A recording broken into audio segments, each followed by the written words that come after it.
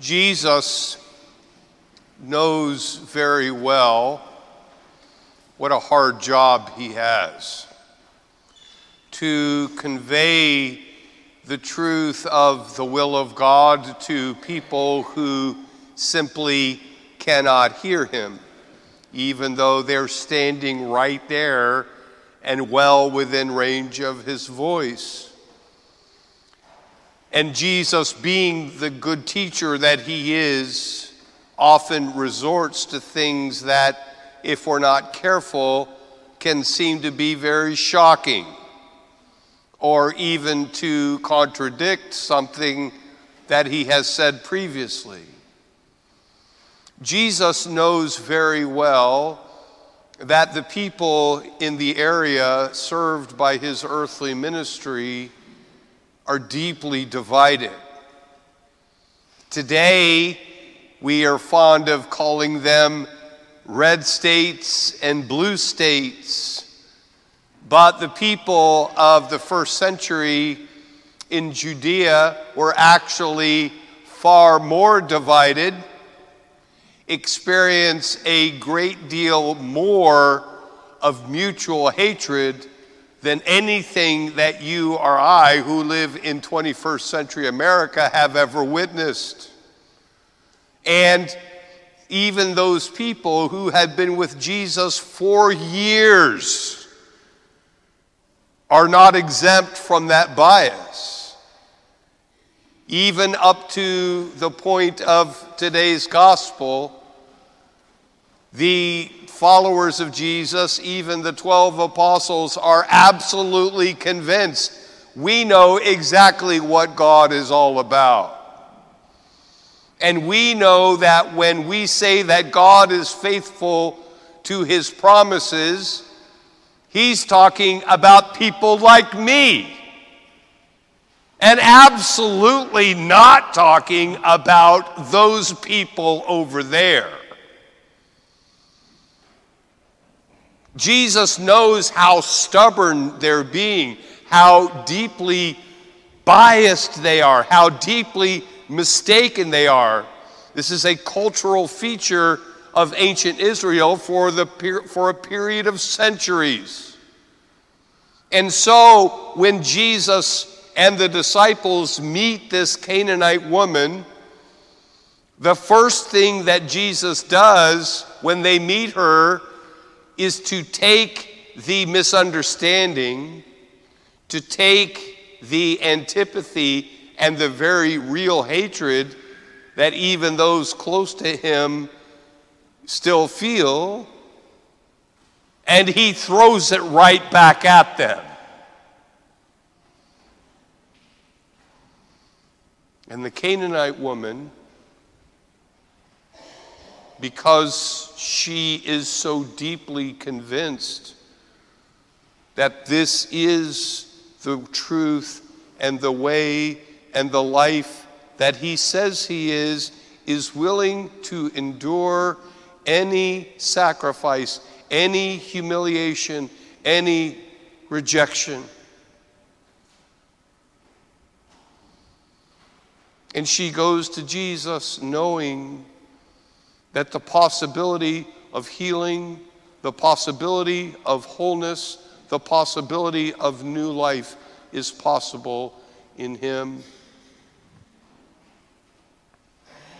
And when this becomes clear to the disciples, to the apostles, Jesus tells her, "Go, your faith saved you." Not meaning solved all of your problems or answered all of your questions or settled all of your conflicts. But he is telling her a different version of what he told the second thief at Calvary. I will remember you when I enter into my kingdom. And the place and the conditions of your birth will have nothing to do with it.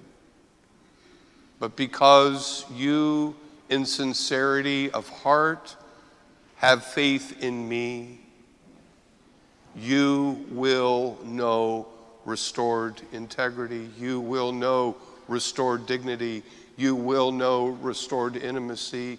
You will know the full love that your Father in heaven, who created you knowing all of these things, has held for you from the very beginning of time.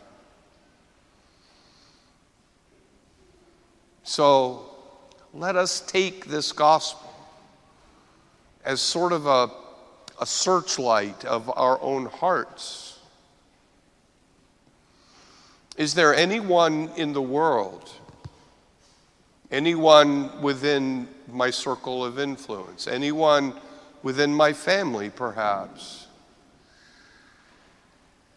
that I've given up hope on, that I believe that has gone so far, has become so estranged from our Lord, that I believe that they are beyond hope?